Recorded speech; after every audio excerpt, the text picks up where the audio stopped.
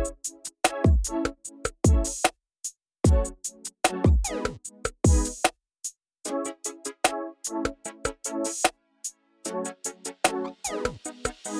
and welcome back to the RegTech Legends podcast. I am your host, Tom Richardson, and I'm delighted to say that we're joined today by Mr. Dan Swift. Dan is, as well as being a wonderful man and one of the original RegTech Legends, he is CEO and founder of Empire Selling. That's particularly interesting to us because amongst Empire Selling's customers are many of the RegTech firms that you'll be very familiar with. And Empire Selling helps those businesses with digital sales training and transformation. And if you ask me, that's never been more important than it is right now. And Dan has very kindly offered to come on the show to share his story, but also maybe share one or two tips and tricks that we can all use immediately to make our digital selling more effective. So very grateful to him for that. So without further ado, let's cut straight to Dan. He can tell us about how his journey into RegTech began. Well, thank you so much. I appreciate you having me on. I think my journey started in the RegTech space with a company that some of your listeners might be familiar with, Complinet. And I know you know Complinet. I joined Complinet back in 2000, and it was my first sales job. And I was actually the first salesperson at Complinet as well in the UK. Oh, wow. And it was, I was given, I remember it vividly, I was given an insurance directory of brokers and agencies and intermediaries and a whole load of telephone numbers and addresses and a telephone and told, go sell. So that was training. So just to hone in on that bit. So how many people were in the company at Complinet at that time? Wow. When I joined, probably less than 20. There was the key executive leadership team, the Chris Pillings, the Alex Viles of this world. And then myself as the salesperson. I had a boss back then, Spencer Black, and then some key technical people who were obviously building the platform out, and then the really critical people, which were the content folks, right, the editorial team, and there was maybe 3 editors at the time. Wow! So it was very early stage. We were actually in a small school, a converted old school that we literally had 2 rooms. And the funny part about it is, remember it now, it's all coming back to me. We had cables running out of one of the windows from one of the buildings to the other building. We had space, in typical startup, and that's how we got power from one place to the other. Fantastic, bootstrapping. So a little bit different from the opulence of Vintners, where I know you right. Yeah, I remember moving into there, and we'd been via the Putney office, which when we moved to the Putney office, we all thought we'd made it. And then when we moved into the heart of London, that was it's a beautiful office there, right? So yeah. Fantastic. Sorry, I took us off track there. So you joined Complinet as one of the first people in the or salespeople in the business. Yep. I got an early promotion in my career because we were moving so quickly as a business. So I was running the sales team in the UK, and it was crazy when I look back actually. So I was 24, 25 at this point, and I had about 20 salespeople reporting either directly or almost directly to me. And I had no sales leadership experience. And I look back at some of the things I did and said and what I thought was me being strategic, and I just cringe, but so many lessons when I look back. But so that was very early on. And then Fast Track Complinet was acquired by Thomson Reuters, right? The governance, risk and compliance group in 2010 or 2011. And we went from being a very small company still, we were maybe 200 people around the world. And I'd moved to New York at this point. I was running as a salesperson out of the New York office.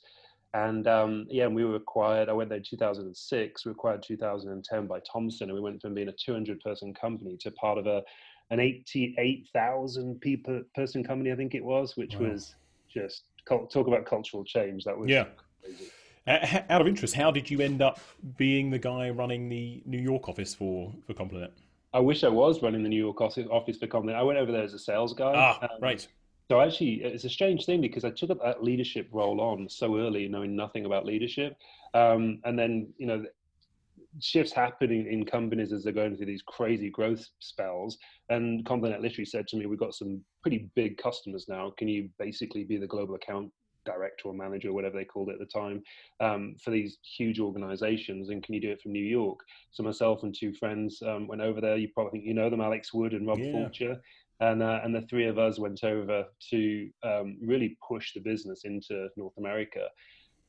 So yeah, it was fun as a 30-year-old at the time then, in New York, and looking after some of the largest organizations that we had on our books, the likes of Morgan Stanley at the time. Thinking back to my book of business, Bank of New York Mellon. I mean, we had some fantastic customers, all relying on our regulatory intelligence. I mean, I assume that sounds fantastic. So, did you already know Alex and Rob at that point? Oh, absolutely. Yeah, we basically grew up in business together. We were all young sales guys at Complinet in London, all selling, and I was managing them. They were managing me. I mean, roles and responsibilities were just turned upside down for years because it was so fast moving. Yeah.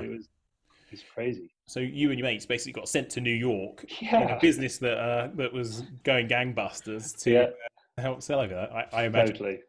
a few Yeah. stories. Oh my There, I gosh, yeah. imagine. We won't go there though on this call. Another time. Yeah. Very good. And they got acquired by Thomson Reuters. Where do we go from there? Yeah, I mean, it's an interesting because I remember on a personal note, I remember being excited about being acquired because of all talk about how it was going to be such incredible opportunity for people like Alex, Rob, and myself, but others as well. There's loads of really successful people at Complinet. And so I was excited about it, but at the same time, when it actually happened, I was less excited about it just personally because in the smaller companies, and I'm sure this will resonate with a lot of listeners, you get the opportunity to see the impact of your actions on the actual company itself. Whereas you move to a company or any company, it does Thomson Reuters or anyone, and a company of that size, it's really hard to see the impact of what you're doing on the actual company itself. So for me, I never really felt at home there. I was there for about 18 months. But as soon as I got there, I kind of started thinking, I got to think about what my next play is. Yeah. And you were in New York when that was happening. Yeah. Presumably, it crosses your mind, do you come back to the UK or do you stay out there? Not really. And if really? my mother ever listens to this, sorry, Mum. But no, not so much. It was for me. I was sold on, particularly on New York, but I was sold on the US from a very early point in my time here. So I'd been there 4 years at this point. I'd actually already applied for my green card. I met my now wife at that point. So I knew I wasn't going anywhere. And for me, there's something exciting particularly about New York, but about the US for people like myself, because for entrepreneurs, there's a lot of support for people who really just want to give it a go. And I'm not saying there isn't anywhere else in the world, but particularly in New York, I think it's a really exciting place to try things. But yeah. When you say support for entrepreneurs, do you mean culturally, as in people generally just admire it, or are there actual practical elements to do with rules and regs? A bit of everything. So there's definitely a lot of ways in which small businesses can get support from the government and loans and that kind of stuff to get going. We didn't go down that route, but I know a lot of people who did. Everything we've done has been bootstrapped. In terms of support networks, groups, online, offline, that you can become part of as an entrepreneur, and I'm sure those exist around the world too, but really active, particularly in New York. And then culturally, for sure, I've had conversations about what I wanted to do with Empire and what I wanted to launch, and people. Maybe it's just my circle of friends and my circle of acquaintances, but we're incredibly supportive here, whereas elsewhere in the world, a lot of people question, why would you possibly, and at this point, again, remember, I went from Thomson to LinkedIn to Sprinkler and then went to go and launch Empire. So the other things we could talk about. But people would say, well, why would you leave the divisional vice president role? And you've spent 20 years in your career to get there, to then walk away from that, which was a well-paid gig, lots of responsibility. So on paper, why would you walk away from that? And even when I tried to explain it to a lot of people, a lot of people couldn't wrap their head around why you'd want to do that. So, oh, interesting. yeah, And interesting that there was a split in terms of that kind of response between people in the US and people elsewhere. I presume the UK. Yeah, very much so. And again, maybe it's just my circle of friends, my acquaintances, people I know. I know some incredibly successful entrepreneurs in the UK, and I'm sure there's all that support network and systems and things. I think that line about New York, if you can make it here, you can make it anywhere. Like that just really resonated with me, and I knew after Thomson Reuters, I knew that I needed to, because I knew my end game was to go and train salespeople. And the thing that drives me has never changed throughout my career. It's just I want everyone around me to be as productive and successful as possible, just so they can provide for themselves and their loved ones. Right? That's always been what's driven me. Don't ask me. Well, actually, I do know why. After years and years of counselling, we can go there later if you want. But for me. That was my end game. So when I'm at Thomson Reuters, I went to LinkedIn. When I was at LinkedIn, I went to Sprinkler, and I was always looking for ways in which I could just learn as much as I could about social media and digital, and then how I could apply it to sales and marketing, and then how I could package it up to then go train salespeople. Yeah. So I had the luxury of, like, from 2010 through to 2018 to really think about this and build it and plan for this. So when I did do it, it wasn't as scary as some people might think, because I'd been planning this for a while. You talk about planning that for a while, and obviously the companies that you worked at, they would, on the face of it, seem so relevant to what you eventually did. Mm-hmm. Am I right in thinking you went from Thomson Reuters to LinkedIn, direct to LinkedIn? Yep, correct. Yep. To what extent was that planning for what you're doing now? Or was it serendipity? Yeah, the latter. I don't think at the time, I definitely didn't think that by going to LinkedIn, that was going to be the springboard. I knew I wanted to do something to train people, but I wasn't totally sure at that time what that was going to be. And talk about the network effect and the power of LinkedIn. Someone I used to play rugby with in the UK, who was on LinkedIn, him and I, kept in touch using the platform. He then moved to the US. He actually then got a job at LinkedIn. And then when he heard about a role internally, he obviously knew me in that point and recommended me internally. And away we went. I got hired at LinkedIn like weeks later. So yeah, so I spent 2.5 years at LinkedIn, and it was a really cool gig because I was brought in to help launch the social selling business for LinkedIn. And I didn't really know at the time exactly what that would allow me to then go do. Yeah. But it was essentially, for those of you who might know it, the LinkedIn Sales Navigator product. It was help launch that product, evangelize social selling, and get to meet loads of sales leaders and marketing leaders around the world. So what better place to go and build your network out and learn all of this stuff to then ultimately go and do what I do now. I feel like we need to give a shout out to the guy from LinkedIn, the old rugby pal who introduced you to LinkedIn. Mr. John Williams. Absolutely. John Williams. Thank you, sir. So you joined LinkedIn, and clearly it's giving you an almost unique exposure to social selling. And I mean, in fact, LinkedIn has had such an impact. It's not even exposure to social selling. They kind of created it, didn't they? Yeah. To some extent, they created the market. Very much so. Because so much of it happens over LinkedIn. Yeah, I mean, and when I joined, I think we had something like 200 million members on LinkedIn. There's now 700 million members on LinkedIn plus. So many business professionals are on there. But then it becomes, again, fast forwarding to a little bit of what we do. LinkedIn is one of those channels that you just have to master as a B2B sales professional. And when I say master, knowing exactly what to do and when and how to do it to achieve that end result, which might be to get meetings with C-level executives. But it was interesting when I was at LinkedIn as well, leveraging all the Complinet and RegTech experience that I had. I was asked to run financial services globally within this group. So I had a team of people who were essentially selling into banks, financial services organizations, and getting their insurance companies and getting their sellers, right, who might be anything from financial advisors, insurance agents, commercial bankers, business bankers, and getting them to use LinkedIn to build their businesses out. And when you try and get them using platforms like LinkedIn, the compliance and regulatory departments obviously then swoop in and go, whoa, hang on. Yeah. So you're going to be getting our salespeople using social channels.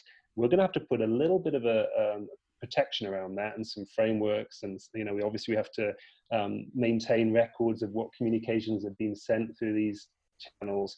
So the RegTech experience became so important because I was explaining to LinkedIn what we then had to do in terms of building partner ecosystems with compliance partners to wrap around LinkedIn. So when we sold it to a bank, they could use it safely. It was just everything again, was all coming together, Well, it seems so normal to exist so fully on LinkedIn now that it's easy to forget that it wasn't that long ago that people were still very nervous about to what extent you can share information on LinkedIn. Of course, that's still important, but I think there was a lot more nervousness once upon a time, and even what's normal hadn't been, we hadn't figured it out yet. I remember companies trying to claim an individual's LinkedIn profile. Yeah, because they developed their networks and connections during their tenure at that organization. I mean, that seems absurd now. Right.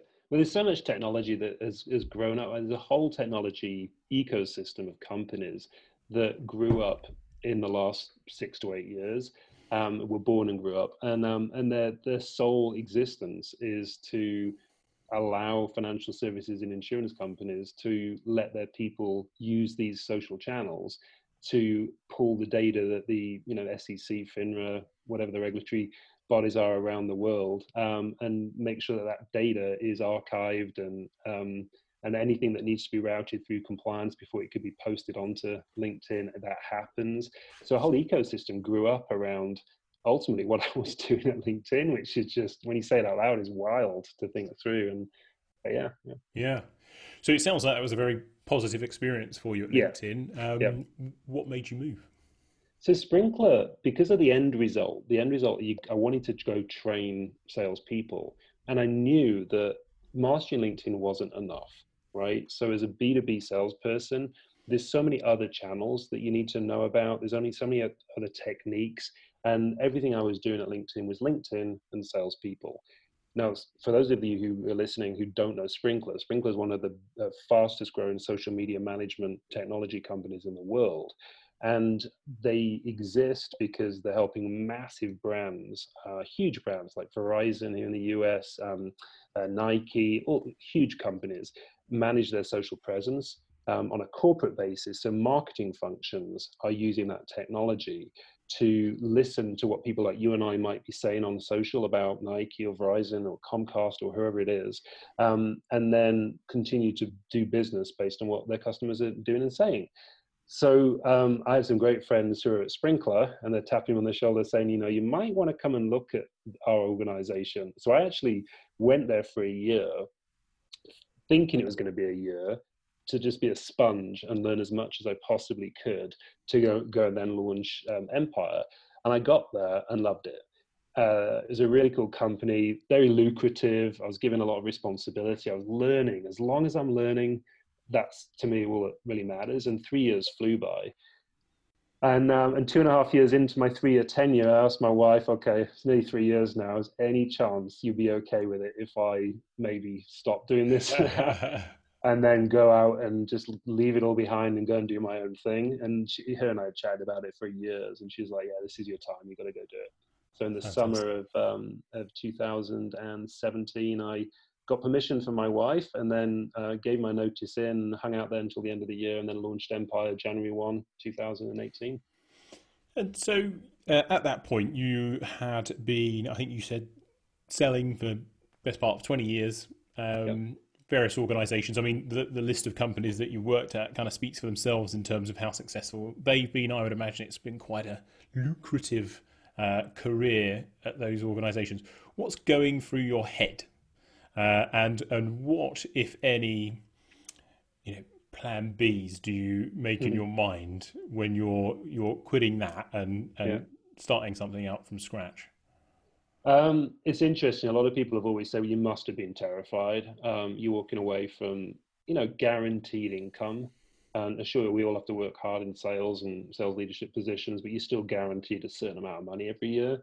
And for me, fortunately, when I joined Sprinkler, I said in the interview process to my boss, Eric Martorella, I said, I do have a side hustle. I am doing evening classes and weekend classes, and I am teaching members of the public because I'd rent out a space in a hotel as a side hustle, and I'd do things on Eventbrite, and people would come and to these sessions, they'd learn, and Really? I was testing curriculum. So I had a 3-year run of testing curriculum while gainfully employed at Sprinkler. And it allowed me to, in my mind, prove to myself that there was a business there because of the appetite of all these individual sellers who were paying me $100 to come to an evening class or something.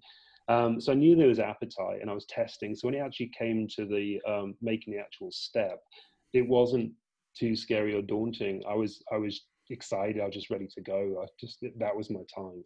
Yeah, that's fantastic. So I had no idea that actually, the lead into Empire had been trialing, almost like a comedian going to, I Yeah, don't know, that's the wrong kind of example, but, a yeah, comedian yeah, they go to sort of free events, don't they? Trialing yeah. material before you go to the main event.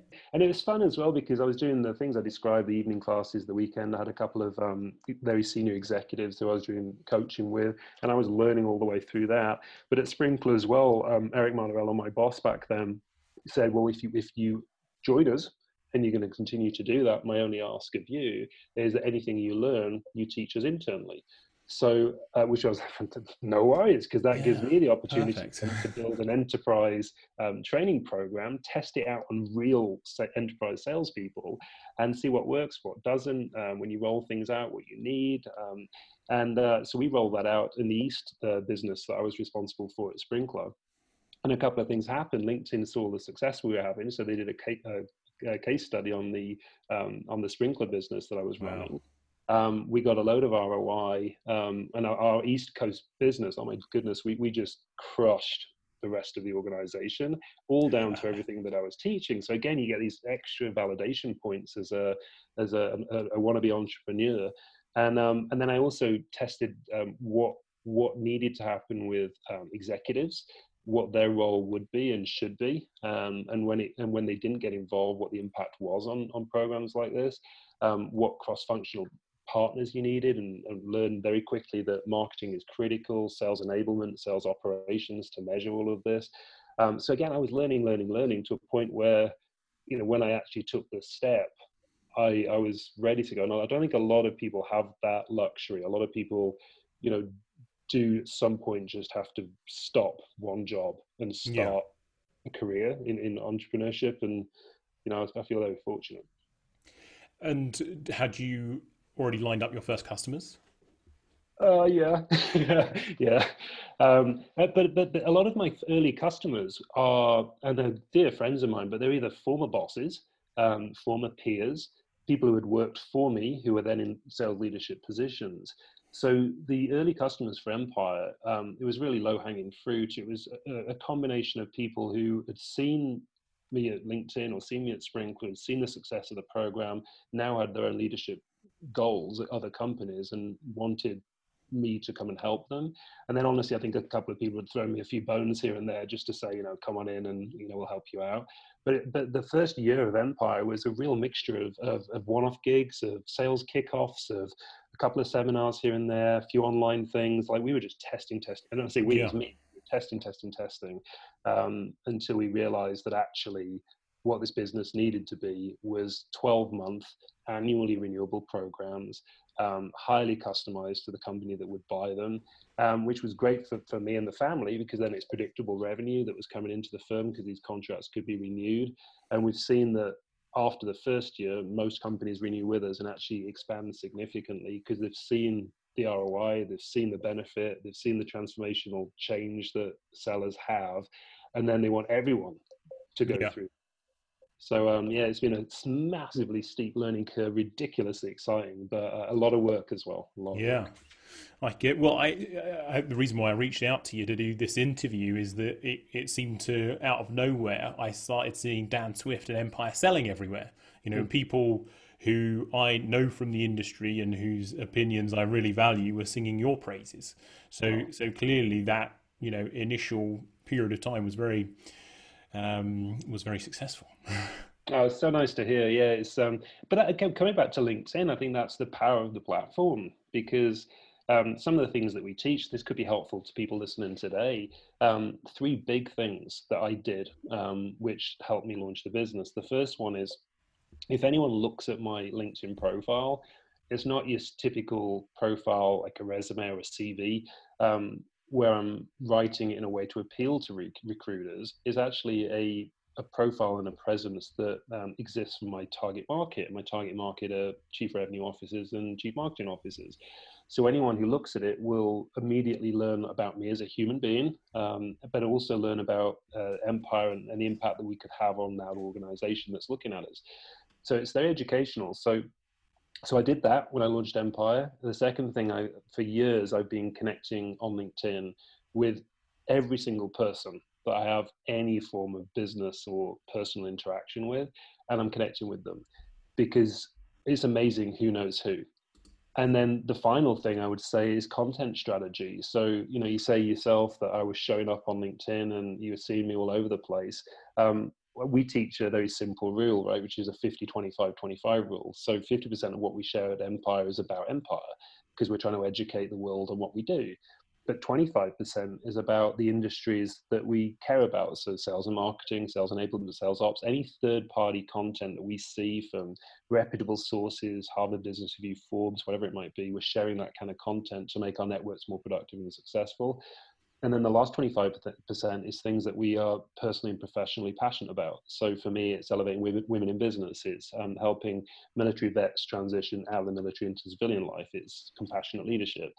So when you, as a person on LinkedIn, start taking that blended approach and sharing content through tools that automate it for you, but you're showing up every single day on LinkedIn with what we think is, or hope is helpful content.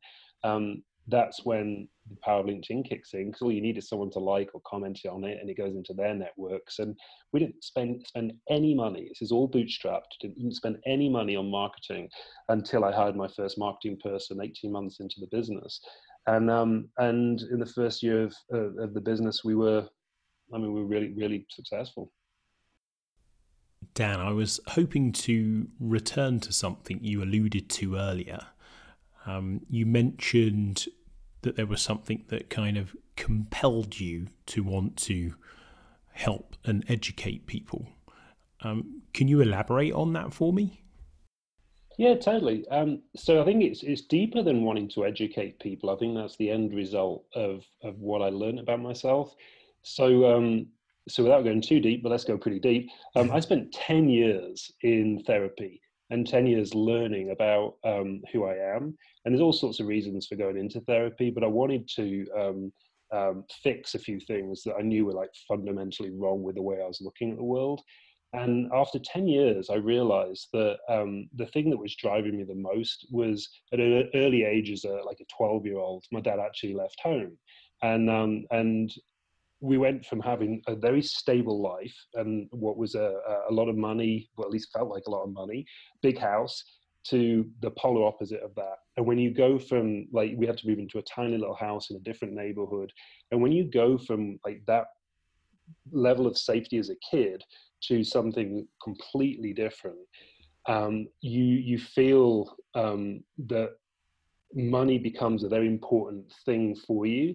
And I realized early on that if I can have a level of comfort with money, and allow it to facilitate the kind of life that I want, and then when I was able to do that through sales and being successful at sales, it removed any fear, uncertainty, doubt, anxiety about you're feeling safe in the world. Yeah.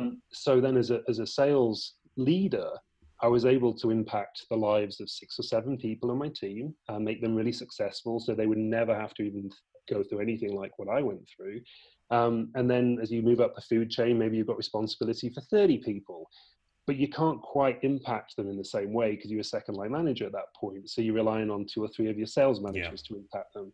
So as you get further and further up the food chain in your career, I'm having a less of an opportunity to impact the lives in the way that I knew I could. But as a sales trainer, I knew that I've gone from impacting the lives of 6 or 7 people to we've trained more than 10,000 people in nearly 3 years.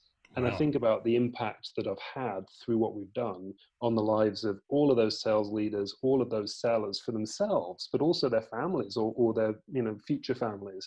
And that's what drives me. So it's a weird thing to kind of get from there, but going into that therapy and that counseling and being able to figure out what was the thing that was broken and then fixing that, and then not only fixing it for myself, but then able to like just share everything I've got with the world. That's what fuels me.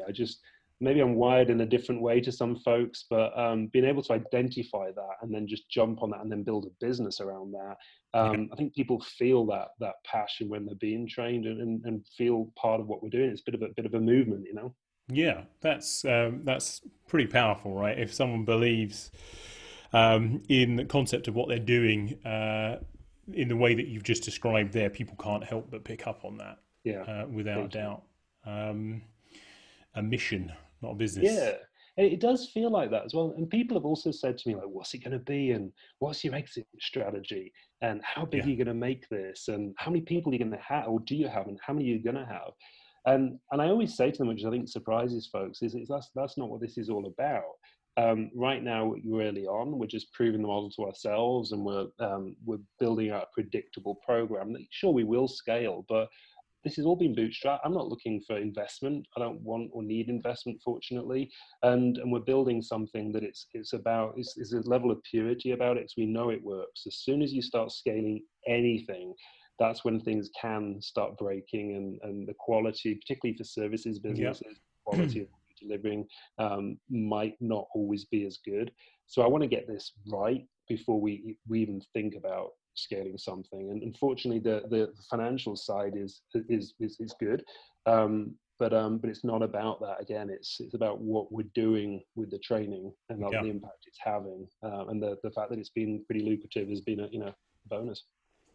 Now, you mentioned something there that I have to pick up on, because you're talking about scaling the business and the challenges of doing that and keeping that purity there. And obviously, I run Barker White, and we help businesses scale by finding good people. I'd be fascinated to know what is it you're looking for when you're employing people in that business that means so much to you.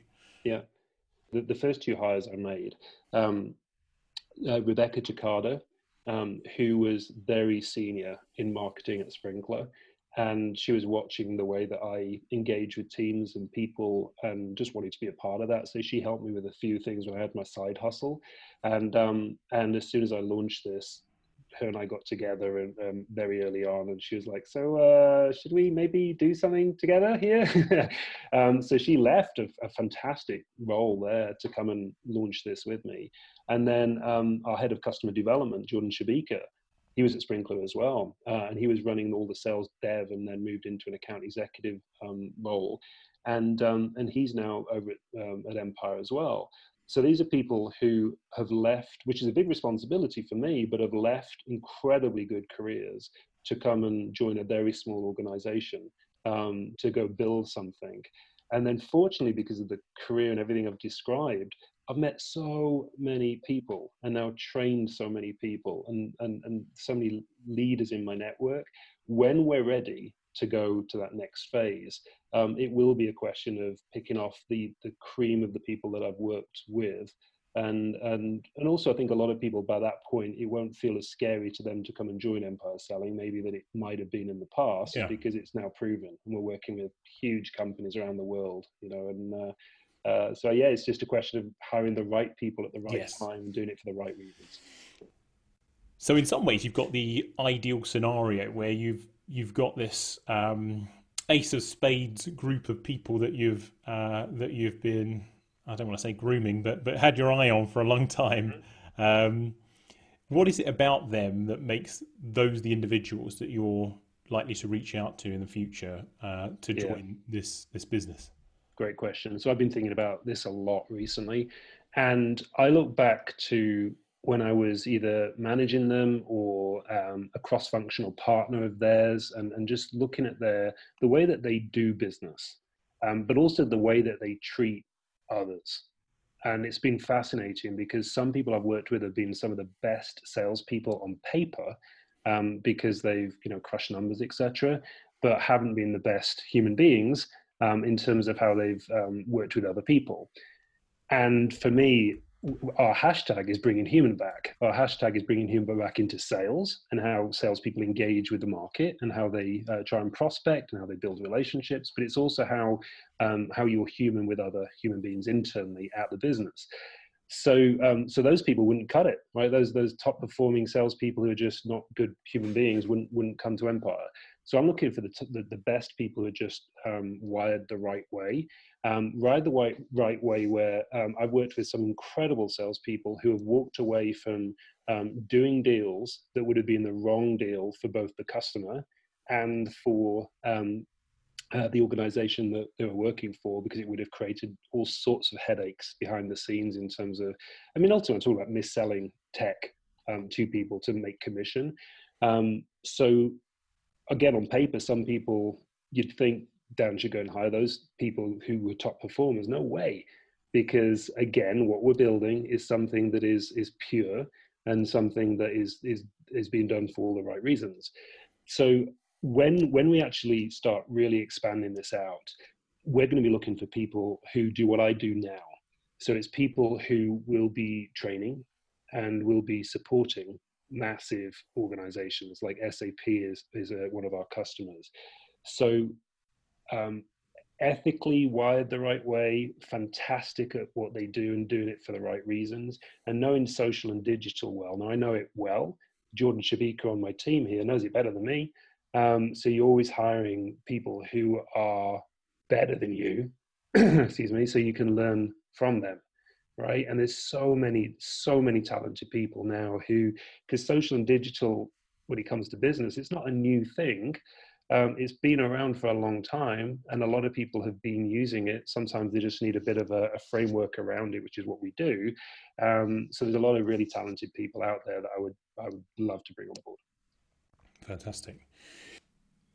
Right now, it would seem that digital selling was already coming of age. It had already come of age. It was already a thing, but never, no one could have anticipated the extent to which that would be accelerated by what's going on in the world at the moment with COVID-19.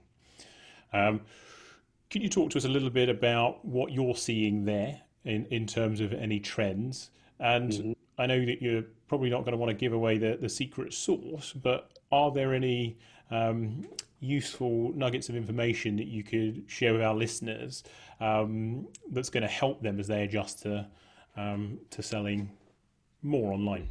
Yeah, no, definitely. So I think we're very well positioned as a business, because what we've been evangelizing for the last nearly 3 years since we've been running Empire is engaging on the channels and in thoughtful and in human ways with buyers. And you think of, actually, I might be someone's target buyer, and I'm pretty typical of a lot of people. I'm at home, I'm working from home like most of the world. I've got a young family. My wife works full time. I've got a young family. We're homeschooling. So there's a lot going on. So to try and get my attention as a potential buyer is going to be a lot harder now than it was maybe previously, when I was going into an office and you could get hold of me more easily. Now I've got two kids hanging off me, daddy, daddy, daddy, and it's just harder for sellers. So I think we're very well positioned as a business to do that. What have I seen in the early stages of COVID? I mean, New York was hit, as the world knows, really, really hard. And I think a lot of the companies that we were talking to, not just in New York, all over the world, decisions were paused. Absolutely, like any other company, just to see what was happening and where this was all going.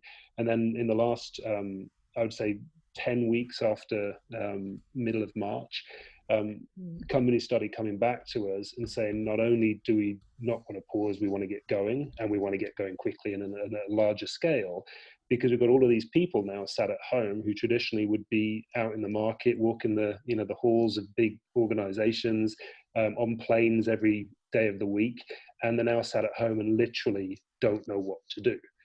So, even to calls like this and on a Zoom call, or using LinkedIn to prospect, or recording videos for people, like, this is such an alien concept for so many people.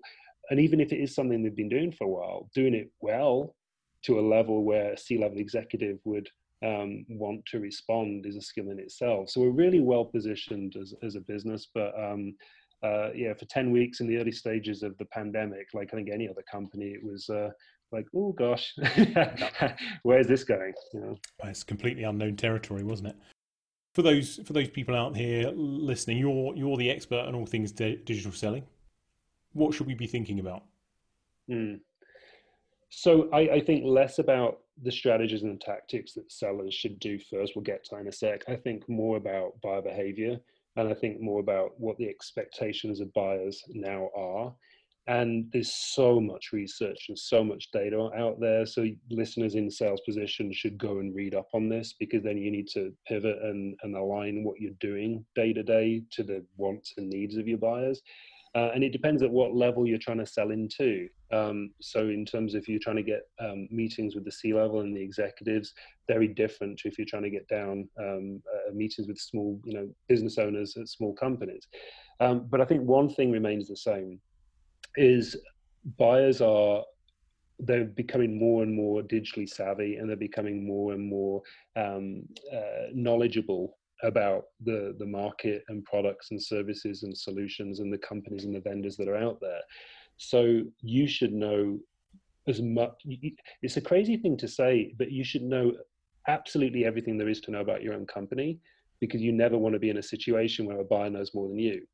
Right. So as a junior sales development rep who might be listening right now, who's nervous about reaching out to an executive, you can become a domain expert by learning everything there is about the customers that have bought from you, reading all the customer stories, the data points, why they bought, talk to the reps that sold the deals, and just become an absolute expert in this, because that's where your credibility piece comes when you're talking as a 22 or 23-year-old SDR, talking to a 50 or 60-year-old CTO. You might know more about your specific thing that you solve for than that person, and that's where you can become a domain expert. So take that and then go on to social and digital and make sure you're telling the world that. So when a buyer comes to your profile, make sure that you don't look like a 23, 24-year-old SDR, and you can't hide the fact that you are that age, but you can absolutely transition away from talking about your performance against quota to how your company helps people like that CIO or CTO achieve their goals. Customer stories, branding, all of that good stuff on your profile. Networking, you're chatting with and emailing with and speaking with so many people every single day. So whenever you have a brief 10-minute conversation with someone, just slip it into the conversation. Oh, by the way, let's connect on LinkedIn. Yeah, sounds good, done. Build your network now, because you'll be able to leverage it in the medium to longer term. And then content strategy.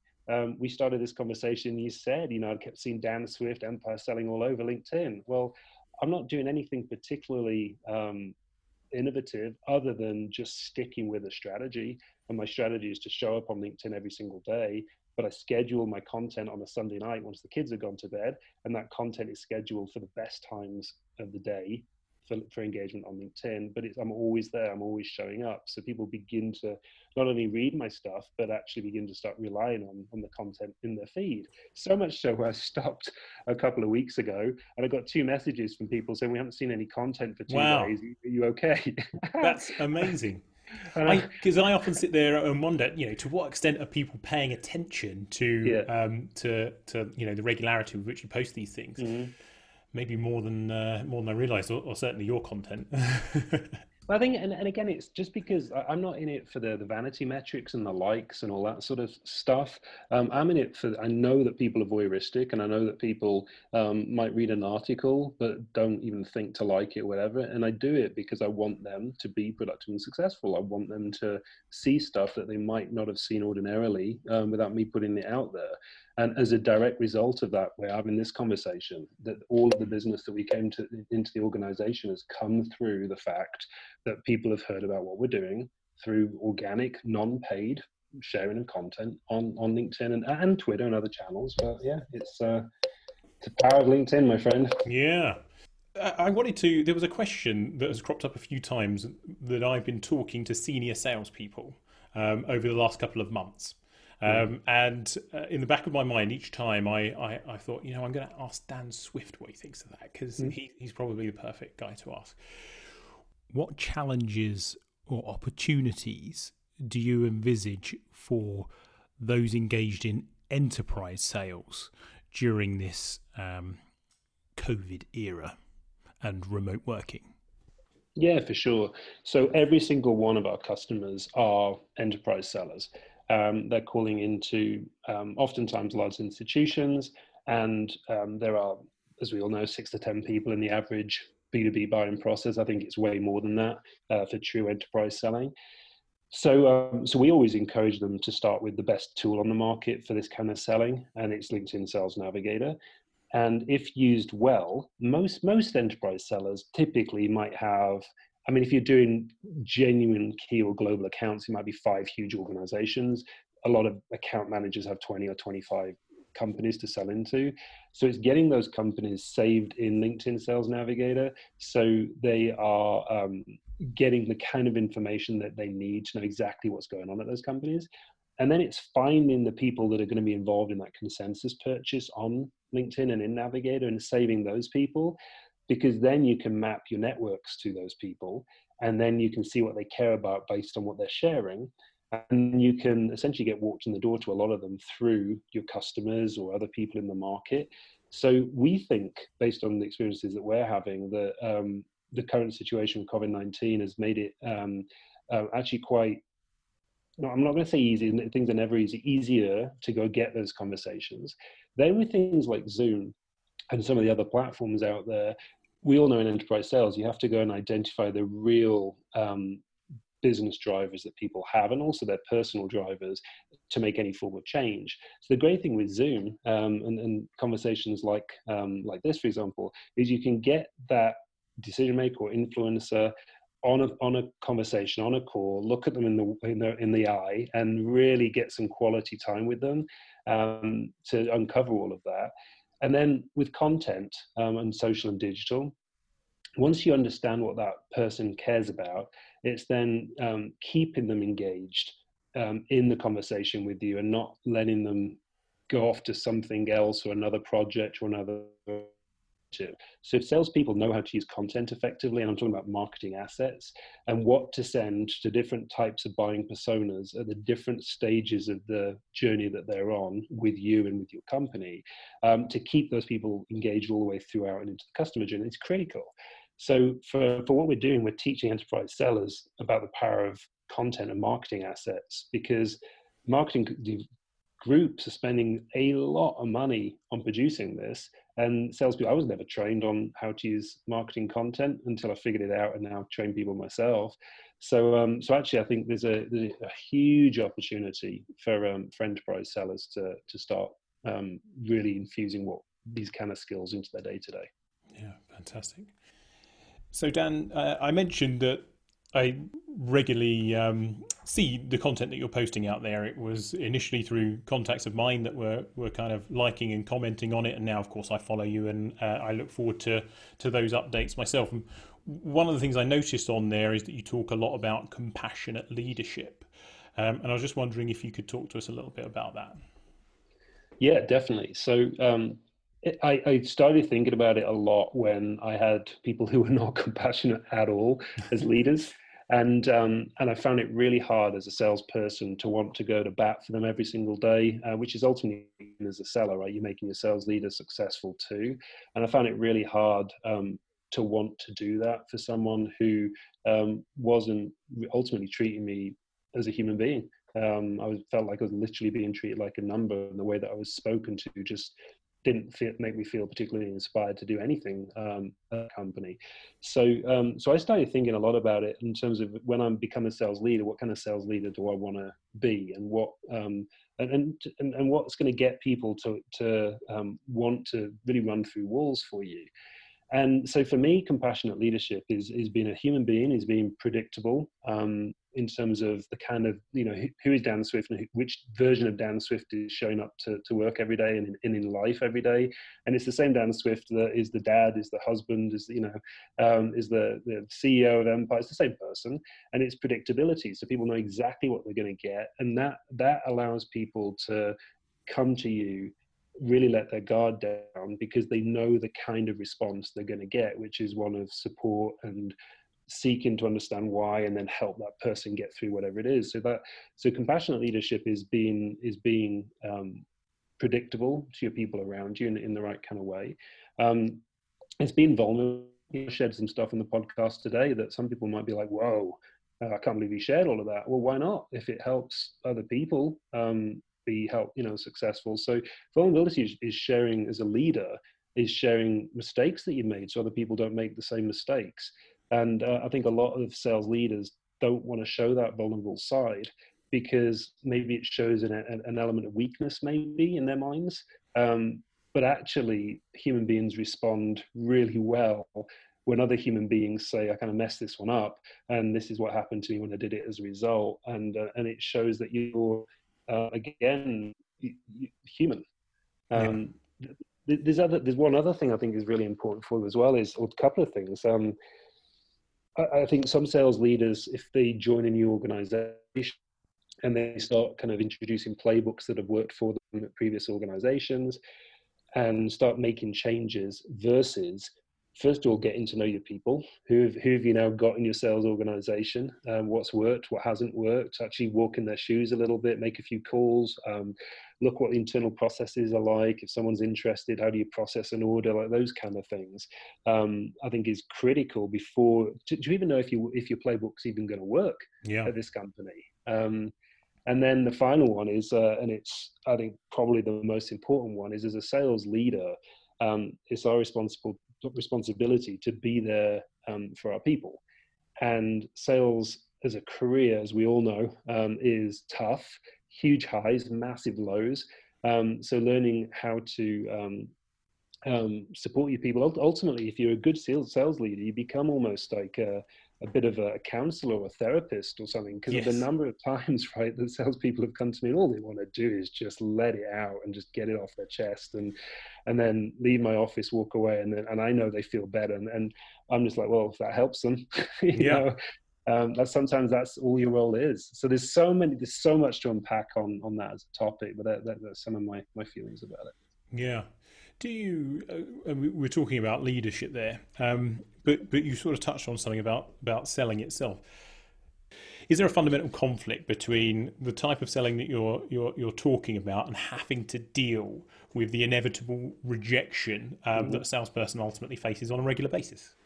Totally, there absolutely is, and forget digital selling. I think just selling period is part of it. Is just knowing, and I think this comes with experience, is that knowing that this isn't a reflection on your ability as a salesperson. If someone says no, I mean, it is if you've done a poor job, right? But if you've done the best job that you could have done with the skill set that you have, then it's not a reflection on you. Maybe just the buyer's not ready to buy, or maybe your technology just isn't the right fit, and just knowing that you're not going to win every single one.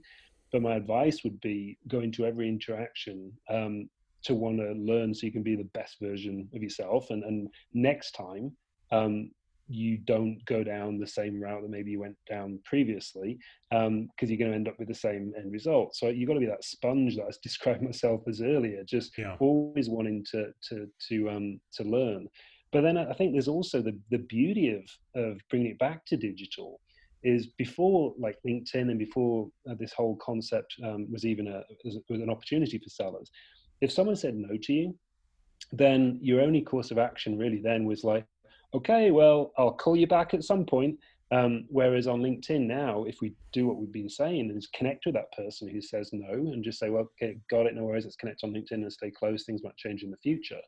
And educate them, nurture them with content, build your network out, because it's amazing who knows who. Might be down the road that someone in your network actually ends up being the boss of the person who said no, and that person actually does want to buy from you. So ultimately the person who said no down the road might actually end up, buying from you because his or her boss actually saw something you shared. So Yeah. LinkedIn has made the world a lot smaller, Yeah, I think that's a really good point about that sort of maintaining contact afterwards via LinkedIn with not just them but the network around them. And what I'm increasingly seeing, and when I talk to potential buyers now, thanks to some of the work I'm doing with this podcast, there's a real appreciation also for people that recognise that you're not going to buy from them now. And the reason you're not going to buy from them now is because what they're selling is not a priority for us right now in this long list of things we've got to do. If you kind of recognize that early and try and be helpful to them, then actually you're the person that I'm going to come back to next time. Right. And buy from you when what you're selling is a priority for me. And equally, if you salespeople have long careers typically in sales, if this is an area that if RegTech, for example, is an industry that you're looking to spend a lot of time in, you might not be at the organization that you were at the first time you met someone. You might be somewhere else, and if you interacted with them in the way that you've described and they bought into that, there's a good chance at some point in that person's career his top priority will be what your company provides, and there's an opportunity then to do some business together.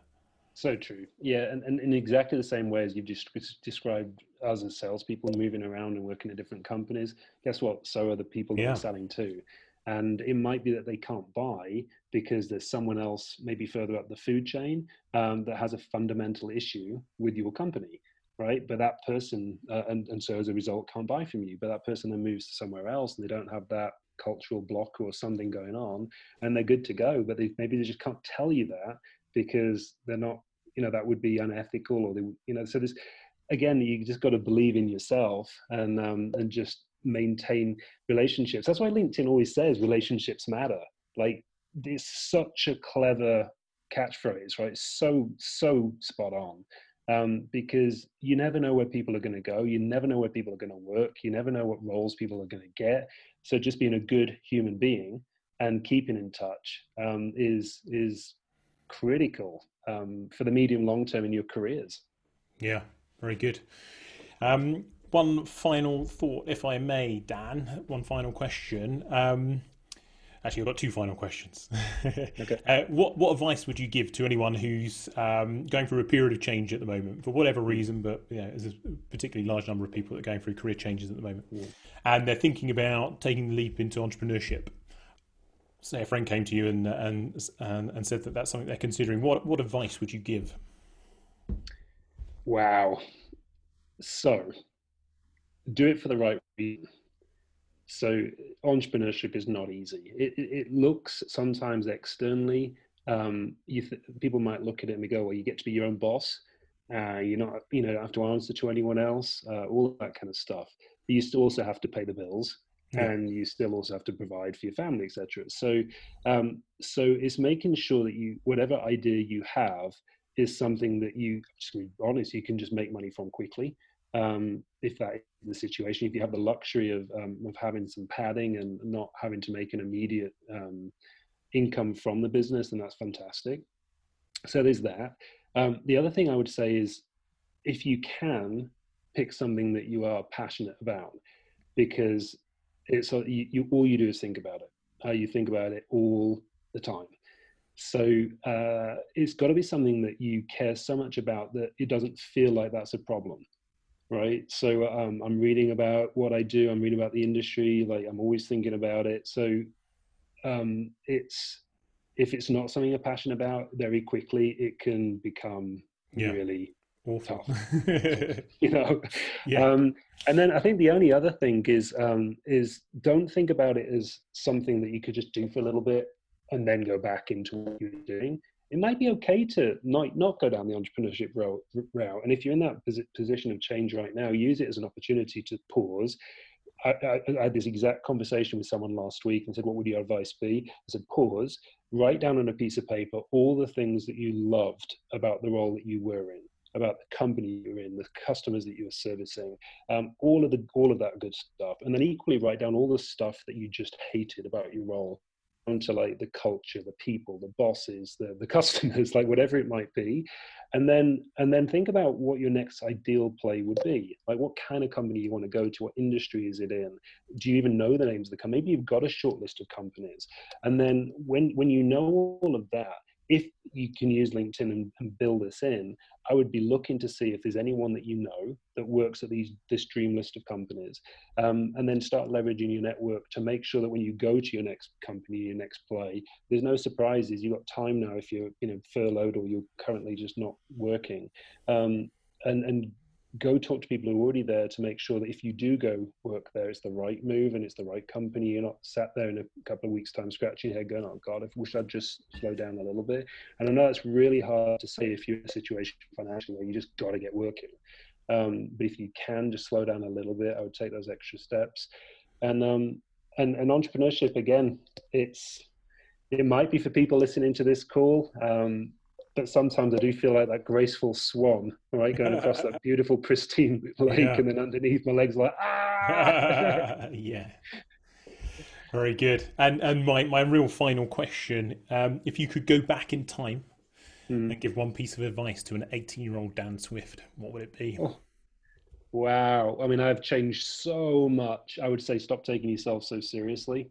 I think at the age of 18, or probably more like 22, 23, when I first started into business, I was just took it way, way, way too seriously. Put so much pressure on myself to be that like top performer and all that kind of stuff. And when people like surpass me, which is natural, people are always going to have good quarters and whatnot, I took that really kind of personally. So I would look back at myself and go, Dan, just calm down, chill out. Everything's fine. This is a long journey. We're going to be working for decades. Yeah. So like, take a breath. Don't take yourself so seriously, and just have some fun as well. We're in sales. If you can't have fun while we're selling, then you might be in the wrong career. Quite right. Very good. Dan Swift, thank you so much. I appreciate it, Tom. Thank you. Well, that's it from us, ladies and gents. Thank you so much for listening. And big thank you to Dan Swift for coming on the show and sharing his story, and as well as sharing a few hints and tips that we can all, I think, benefit from.